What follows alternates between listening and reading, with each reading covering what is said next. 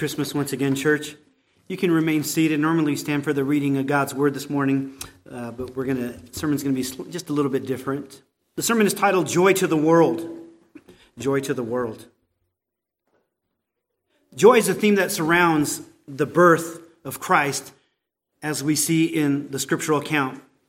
When Mary, the mother of Jesus, was pregnant, she went to go visit one of her elderly relatives, Elizabeth, who was also miraculously pregnant.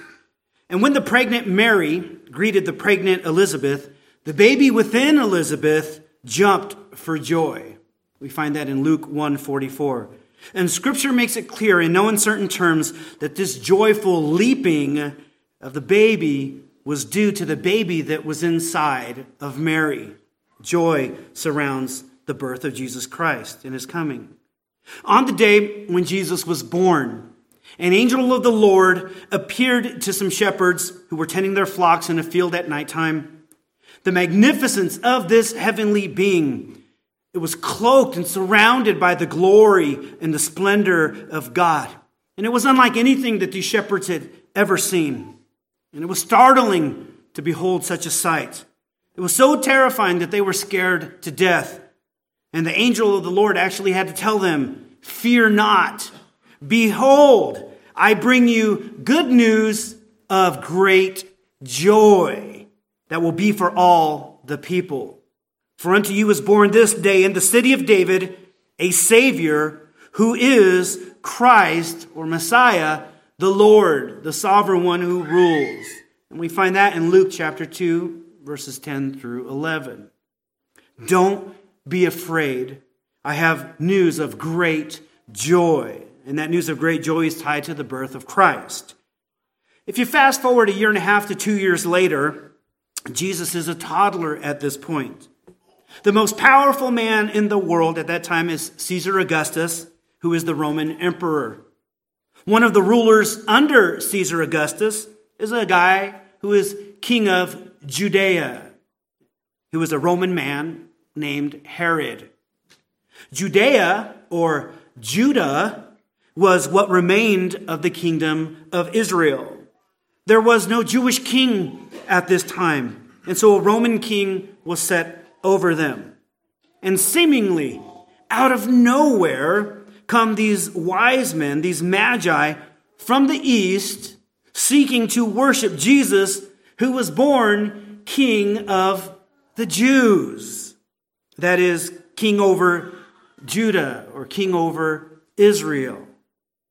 Herod, who is king over Judah, hears of this. He's a Roman king over them. He hears of this, and he summons the wise men as they are still looking to find Jesus. Herod's plan, if you're familiar with Scripture, is to kill this baby to prevent an uprising and a potential loss of his reign and his kingdom. But these wise men do not know this as of yet. So Herod lies to them. And he says that he wants to worship this baby king as well.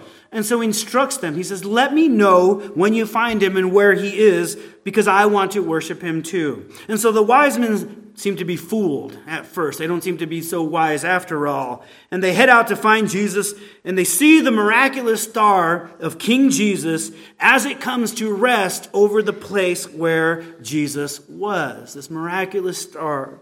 And Scripture says in Matthew 2, verse 10, when they saw the star, they rejoiced exceedingly with great joy. They rejoiced exceedingly with great joy. That's a lot of emphasis on rejoiced exceedingly with great joy. There's an unfathomable joy related to the birth of Christ. But, so as not to be deceived, they are warned in a dream not to return to Herod. And they're told of Herod's plan, his evil plan. My question is this: why was there so much joy surrounding the birth and the coming of Christ? What is all the fuss about? The way Scripture talks, this is no ordinary birth, no ordinary baby, no ordinary boy. What was so extraordinary about Jesus' coming that it necessitated a joyful reaction and celebration from another baby in the womb, an angel of the Lord, and these mysterious, non-Jewish wise men being ecstatic when they see the star indicating where Jesus was. I mean, being born is an exciting thing no matter what, right? When a baby comes into the family, it's something to rejoice over, but something is very different about this birth, this baby, this boy. It's as if the world was pregnant with anticipation of his arrival, just expecting that this boy is coming. It's as if rescue had come. It's as if a righteous ruler had come. And no doubt, his name Jesus indicates something of who he is. Jesus is the Greek version of the Hebrew name Yeshua or Joshua, which is my name. Okay? Joshua in Hebrew, Yeshua in Hebrew, Jesus in Greek. Okay? It means Yahweh is salvation, or God is salvation. Joseph, who was Jesus' adopted father, was instructed to give this baby the name Jesus. The name Jesus indicates that he is a rescuer, a savior. And Scripture tells us specifically a savior from sin. He will save his people from their sins. And so if sin is something that people need saving from, then that means sin is harmful and deadly if they need rescue from it. And if Jesus is the one who can save people from their sin, from this deadly encounter with it, then there is great reason to be excited about his birth. In order to see why there is so much joy surrounding the birth of Jesus, we need to travel back in time. And so I have my travel machine with me. Actually, I don't, okay? We're just going to go back in time in Scripture, and we're going to go well before the birth of Jesus, and we're going to see where the story of Christ started. In fact, we actually need to travel back to the beginning of creation, the beginning of humanity, to see where our story starts with Jesus' story and where the two meet. Because our story and Jesus' story, all of humanity's story, they're all tied together, okay? The story of Jesus and why the world needs a Savior King. I want to take you through a series of promises, a series of accounts. And when I use the word story, I don't mean story like a fable. I don't mean story like The Little Mermaid or Peter Pan, okay? I don't mean story like that. I mean account, historical account. When I use that word story, that's what I'm referring to, history, okay? A historical account. We're going to go through 5 stories, 5 accounts that will give us hope for endless joy in this world. A series of promises that help us build this anticipation for a coming Savior. Now, if you don't remember all the stories, that's okay. This might be new to some of you, it might not. But I want you to get the point that there is something that's being promised through each of these stories, and we are awaiting something. That's the big idea that I want you to get. Thus, joy to the world, as you'll see. So in order to see why, let's go back in time. The first account that I want you to see in Scripture is found in the book of Genesis, which means beginnings. In the beginning, God created everything good, very good, Scripture says, including humanity. We were all once very good. Okay? Adam and Eve, the first humans created, were placed in a garden, a marvelous garden. And they were instructed to take care of creation underneath the rule of God. You have dominion, you have rule over the earth as I rule over you. And so Adam and Eve, being made in God's likeness, or God's image, they were fashioned after him. They were to be God's representatives here on earth, acting like God. That's the very purpose for which he made them. Displaying his character, his nature, his attributes, his likeness, his qualities as they ruled over this world, his vice regents. In fact, that is the purpose for every one of us. That is why you were made, to act and be like God, his image and his likeness. But soon after creation, something very terrible goes wrong in this first account. Okay? What goes wrong ruins the trajectory of all of human history from then onward. Let me explain. Okay? Adam and Eve, they listened to the temptations of Satan in the garden, and they disobeyed God, who forbade them from eating of a particular fruit and a particular tree.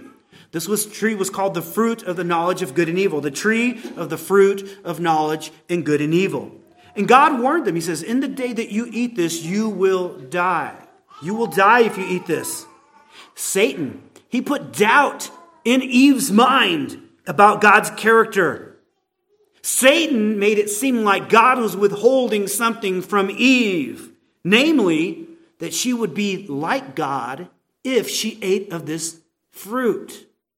And so she's lying to Eve, saying, God is withholding something good. You will be more like him if you eat of this fruit. The unbelievable truth of the situation was that she was already like God, made in his image, made in his likeness. She didn't need to add anything to the way she was made.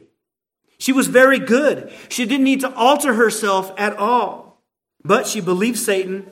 She saw the fruit that was edible and consumable, and she ate it, and she gave some to her husband, and he also did eat, Scripture says. At the moment that they disobeyed God, creation was wrecked, and so was all of humanity. They disobeyed God, and that is one way to define sin. Remember Jesus who saves his people from their sin? This is one way to define sin, disobedience to God. Sin is disobedience and breaking God's commands. But because God's commands, they're not just arbitrary. They actually come from somewhere. They come from his nature, and they come from his character. They come from who he is. God is a God of truth, and so he does not lie. Therefore, lying is wrong. Do not lie. Okay? So sin is not just breaking God's commands. Sin is failing to live like who God is, the purpose for which you were created. Do you understand that? Does that make sense?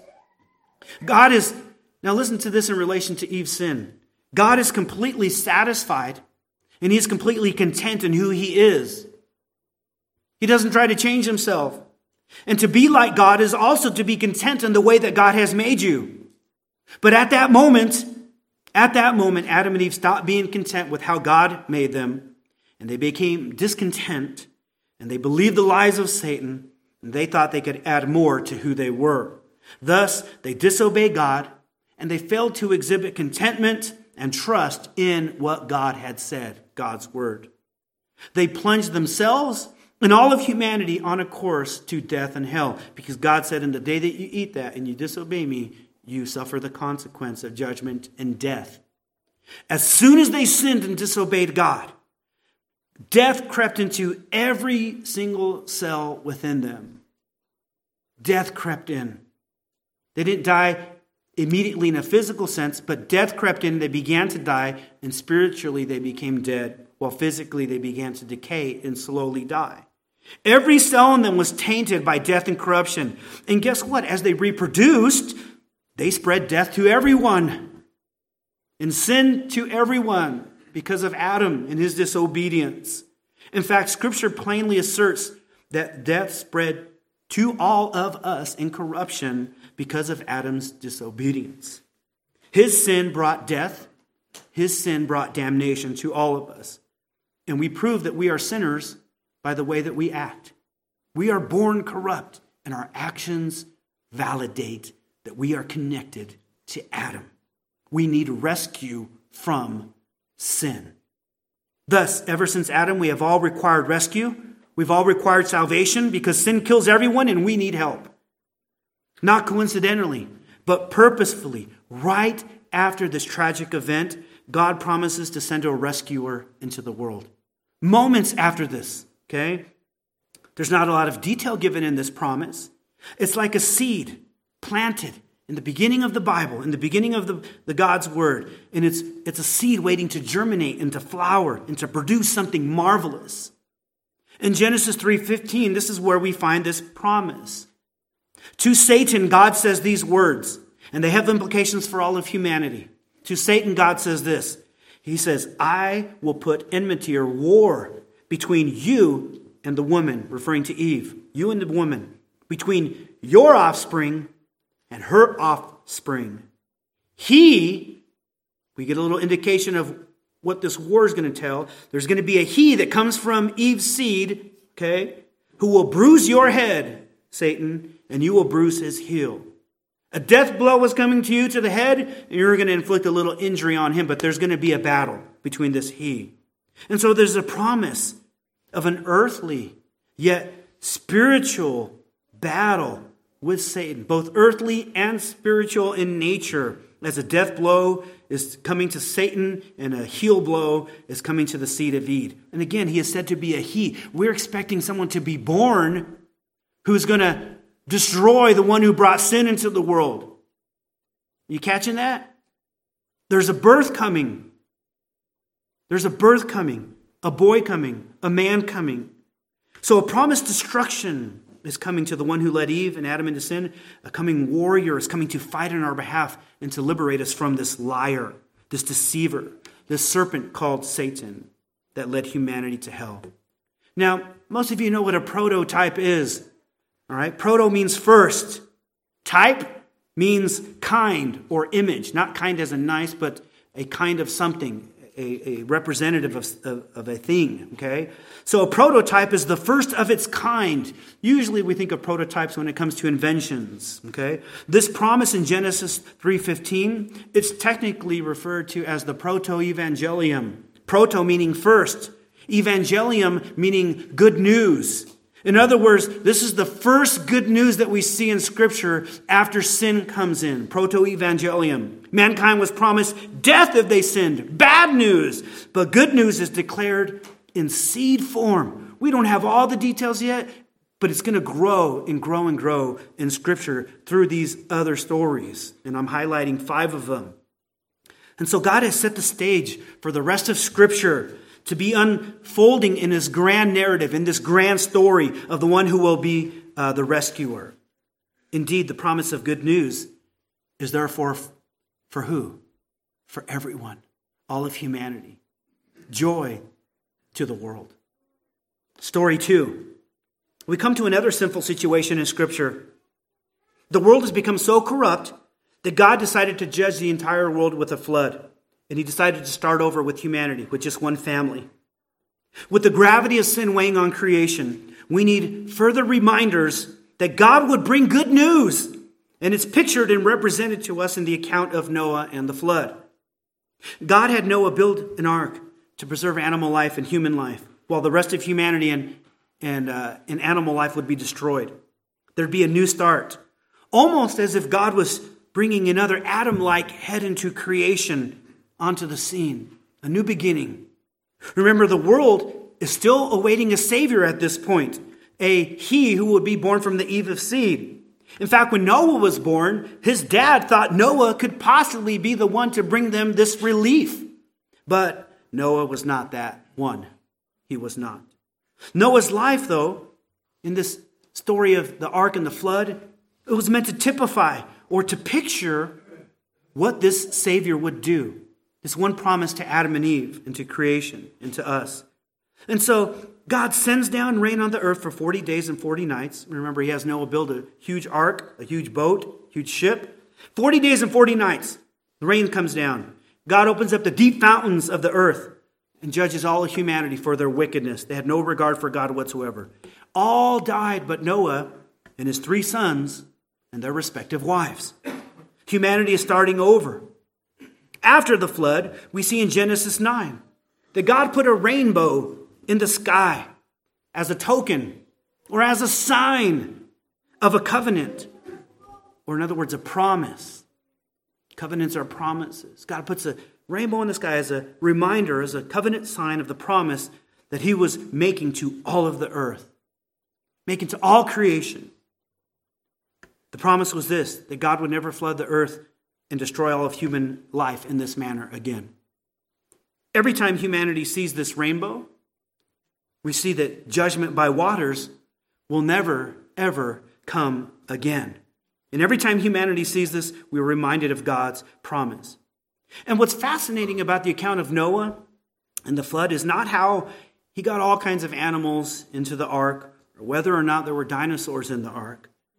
What's fascinating is actually the point of all this.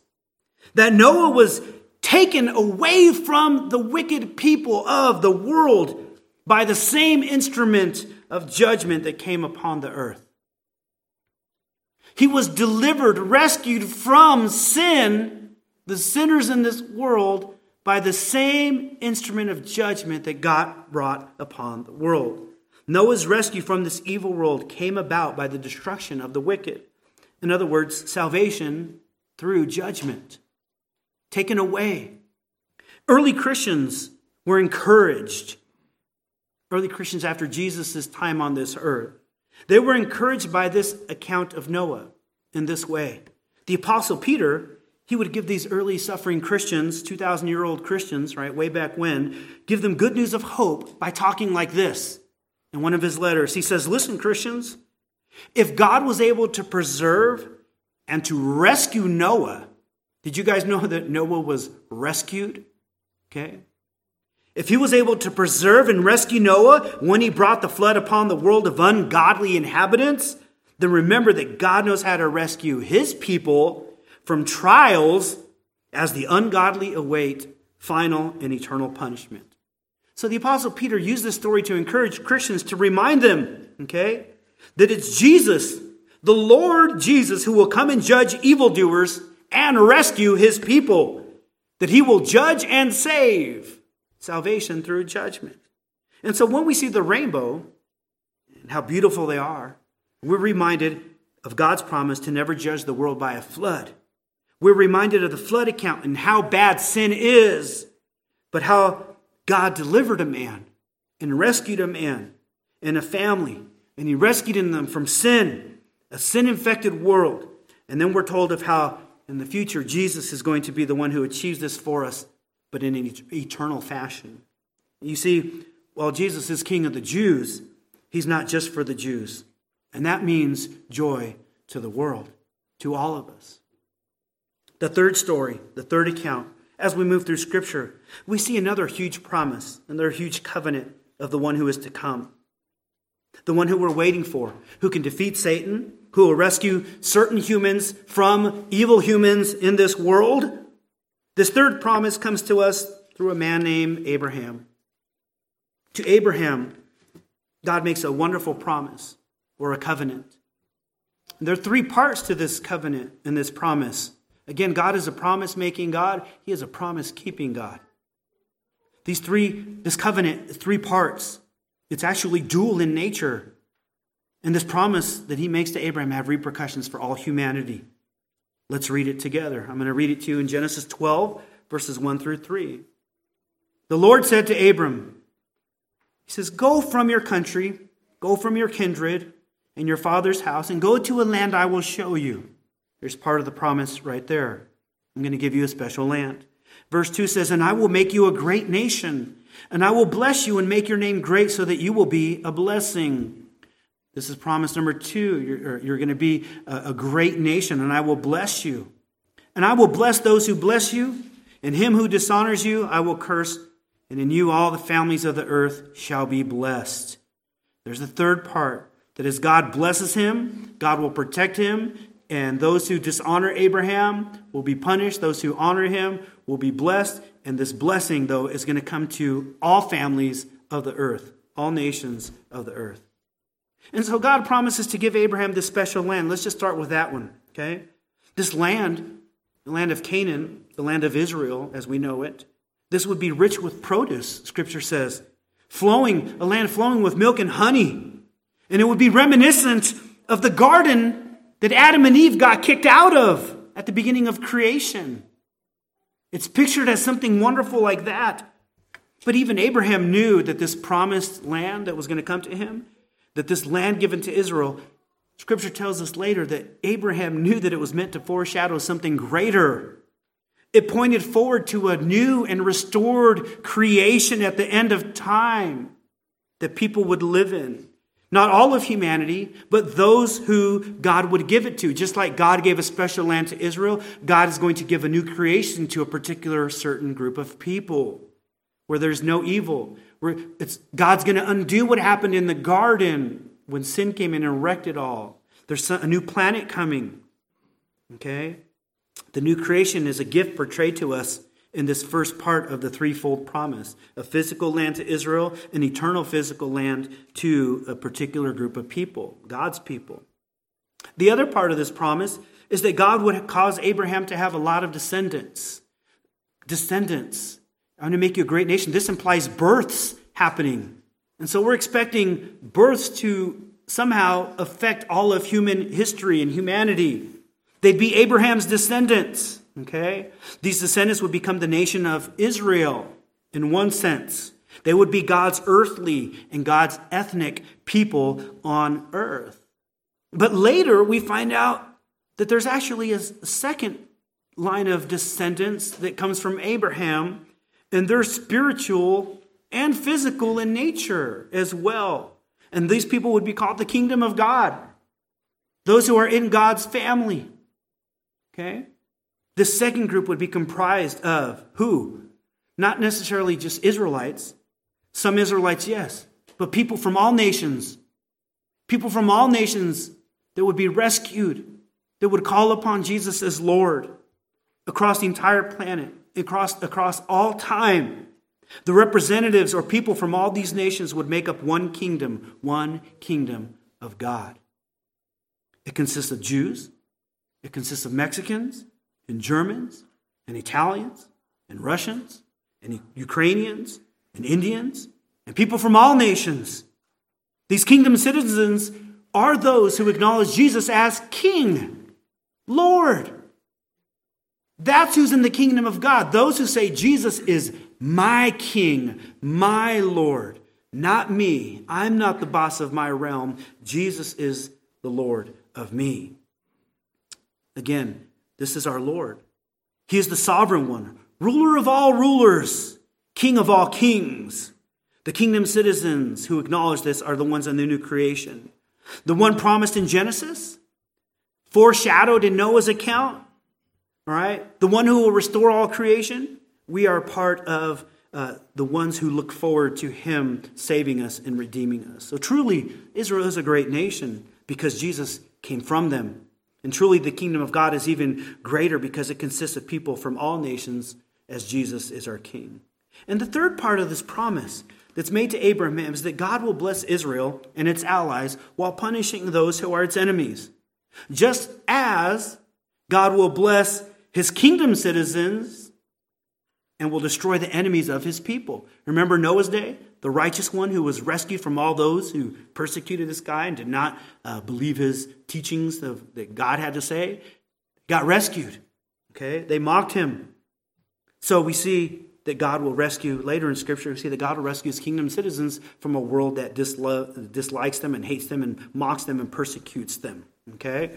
So just as there's blessing for Israel, so there's blessing for God's kingdom people. Just as there's destruction for those who are enemies of Israel, there is destruction coming for those who are enemies of God's kingdom people, including the church.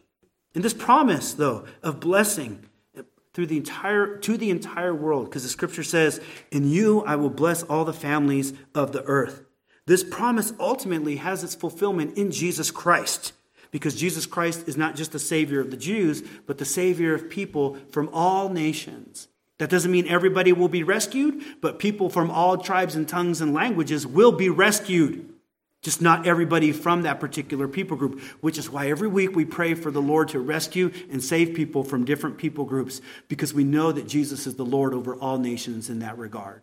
And he is pulling people from each of these groups that we pray for every week and that we give to, pulling people from them, saving them, and he will combine them into one kingdom people.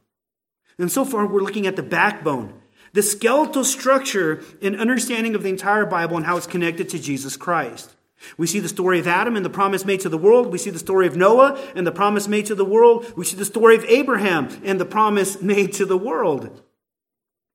Next story. All right, we see Israel and a promise God made to them. Story 4. Abraham's descendants have grown, just as God promised, and grown and grown and grown, and now they're known as the nation of Israel. They find themselves in a wilderness situation, and God comes to them and makes a covenant or a promise to them. Another one. They find themselves in a wilderness situation, and this covenant or promise, it's a whole way of living. A whole way of living. And God's going to require them to obey by this covenant, this way of living, because God freed them from the slavery of the Egyptians. If they live according to this promise, according to this covenant and this contract, this agreement, If they live according to it, God says, you will be blessed. And if they deviate from this covenant or promise and they disobey God, they will be cursed. Just like remember how Adam and Eve, if they obeyed God, they would be blessed. And if they didn't, they would be cursed. Similar situation. Okay? If they lived according to it, wonderful. If they didn't, cursed. And this way of living was granted at Mount Sinai. And it includes the 10 Commandments. It includes all kinds of rules for worship. All kinds of rules for sacrifices and feasts, rules to govern just about everything you can think of. Things you can eat, things you can't eat, things that contaminate you, how to get cleaned from that contamination. And ultimately, breaking these rules reminds us that all of humanity and our disobedience to God leads to punishment. That's one of the points of this, to show us this. While obeying God leads to reward and blessing. But there's a huge problem that keeps staring us in the face over and over again from Scripture. If blessing comes from obedience, we see in Israel that they don't abide by these rules, just as we don't abide by the things that God tells us to do. And so the question that we should be asking as we read Scripture and hear these accounts is, how then can I be blessed if I don't obey God and do what He requires of me perfectly? Well, that's where this covenant way of living that God gave to them, that's where this sacrificial system comes in to play. Since Israel could not be perfect before God, they had to bring a perfect substitute in their place. Something that did what they couldn't do. They'd bring an appropriate, flawless animal sacrifice to God as if to say, God, you are worthy of perfection. I am not perfect, so I cannot bring you myself. You're worthy of perfection. So here is a substitute in my place, an animal sacrifice that is perfect, without blemish, spot, without corruption, without disease. This is my substitute. And so God receives that as pleasing to Him. But because the Israelites deserve to die for their sin, just as we do, that perfect sacrifice would die in its place and it would be slaughtered. And the lifeblood was required of that animal as their sins were transferred, spiritually speaking, to that animal. Okay? So I can't bring myself. Here's a perfect substitute. And all these things, these sacrifices were accomplished by priests who stood between God and Israel. Men who were dedicated completely to offering these sacrifices to God, standing in between, bridging the gap. So God gave this fantastic way of living to show you're blessed if you obey me and you're cursed if you don't, because you don't. And then I have another part of this system that's going to show how you can be made right with me. The interesting thing about these sacrifices is they never actually cleansed and made anybody right with God because they were pointing to something greater. They were pointing to someone greater. They were pointing to Jesus Christ, who is the perfect one who comes to earth and does what we don't do, which is obey God perfectly. He does that, and therefore He stands before God and says, they can't offer perfection to you, humanity can't. Therefore, Father, I offer my perfection to you on their behalf. And the Lord says, but they're supposed to also pay the penalty for their sin. I will do that too. That's why the birth of Jesus is so important. This is why this was given to Israel, so that the world would know that joy is coming through a Savior. Jesus did what Adam failed to do. Jesus failed what Israel failed to do. Jesus did what we failed to do. And He dies in our place as a perfect substitute sacrifice. And Jesus acts as the intermediary.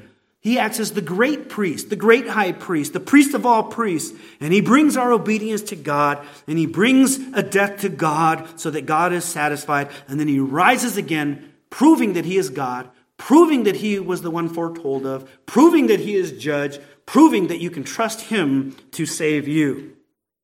So this covenant life of Israel is held there to teach us this. Now there's one last promise, one last story that I want to point to briefly. It's in regards to the second king of Israel. The second king of Israel is named David. He's the second king. He is one who loved the law of God. That is to say, he loved the covenant that God made with Israel, what I just described, that whole system and way of living. David loved it.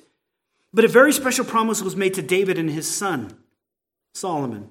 2 Samuel chapter 7 says this in verse 16. God says, David, in your house, in your kingdom, shall be made sure forever before me. Your throne shall be established forever.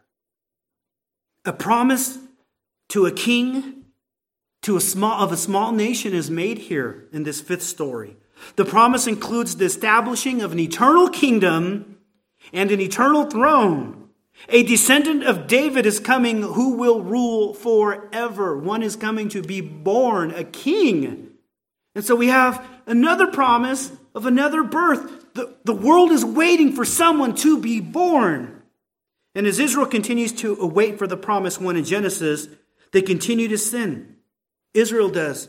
And they continue to sin so bad that they get in a civil war. The kingdom is divided. The northern 10 tribes are so evil that they are annihilated by the Assyrians under God's judgment. Later, the lower kingdom, called Judah, consists of 2 tribes. They get to the point where God allows them to get carried off into captivity as well.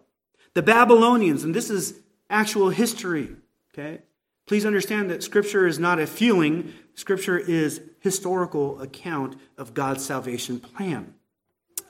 So Judah, what remains of Israel, is carried off into slavery under the Babylonians. They endure 70 years of captivity. 70 years. There's few of us here that have reached that point in our life. That's a long time to live. Judah or Israel, after the 70-year period of slavery, their punishment from God is over, and they are free to return to their homeland, to rebuild their temple, to rebuild their covenant way of living with the sacrifices and the feasts. But they have no king. Remember the king that was promised? They have no king. They have no ruler. We should be asking ourselves, where's the one that would come from Eve to destroy Satan? Where's the Savior judge foreshadowed in Noah's account? Where's the one who will come from Abraham to bless us with salvation in all the nations of the world? Where's the one who's coming to give us a promised land, a new creation, who will make us one people from all tribes and nations and tongues? Where's the one pictured in the sacrificial system of Israel and the feasts of Israel? Where's the one priest that's foreshadowed in the priestly work? The priest, where's the one that can stand between us and God and that can save us from sin? Where's this eternal king who will forever rule in the new creation on earth with its eternal citizens? Where is he? Has God forgotten to keep his promises? Has God forgotten that? 3,600 years of human history have passed roughly so far. Has God lost his ability to do what he said he would do? Is God now impotent? That's how the Old Testament feels like it's ending in the book of Malachi. And then there are 400 more years of silence from God. 400 more years. And the waiting continues. And the longing persists in some people as they await for this coming man. The Savior from sin. The King, the Judge, the ultimate high priest seems to be forgotten by many others. Perhaps by this time it's just written off as fanciful fables. Inspirational stories with no basis in reality. That's just what Grandma and Grandpa talked about. Can you feel the anticipation, though? In world history, the history of Israel, as it awaits for God to do what he said he would do through this promised sacrificial Savior King. The whole of creation in Israelite history are longing for the promises to come to pass. We are longing for rescue from sin and death.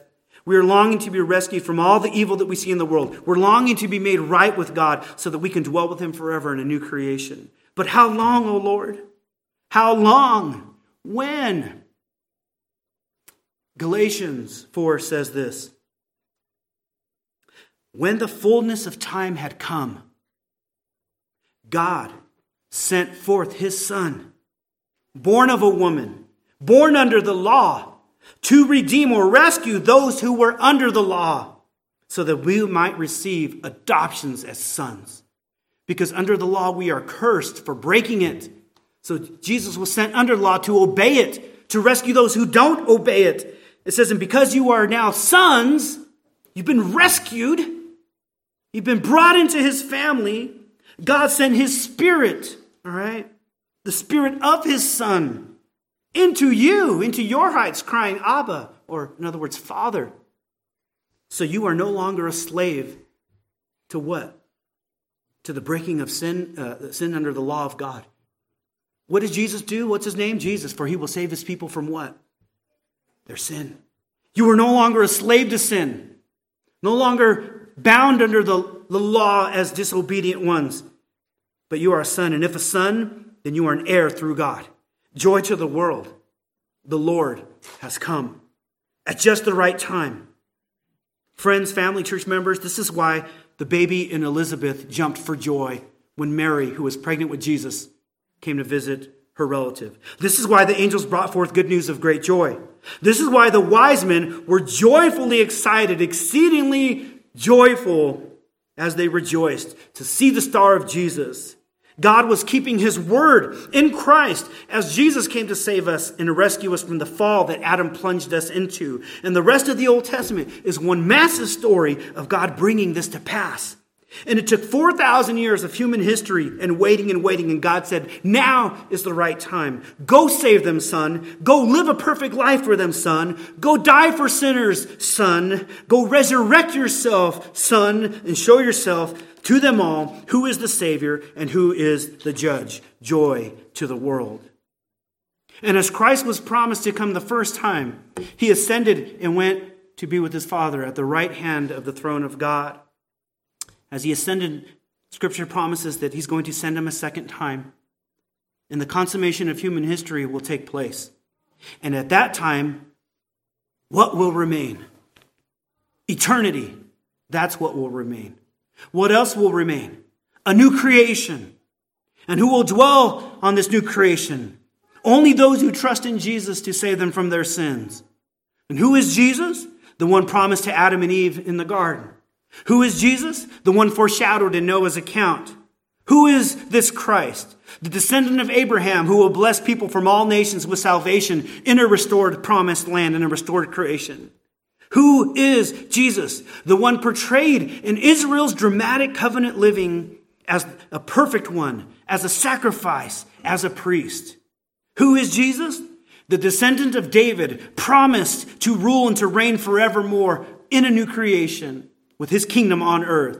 Truly, we can say, joy to all the nations, joy to the world. The Lord is come. Let earth receive her king. Let every heart prepare him room.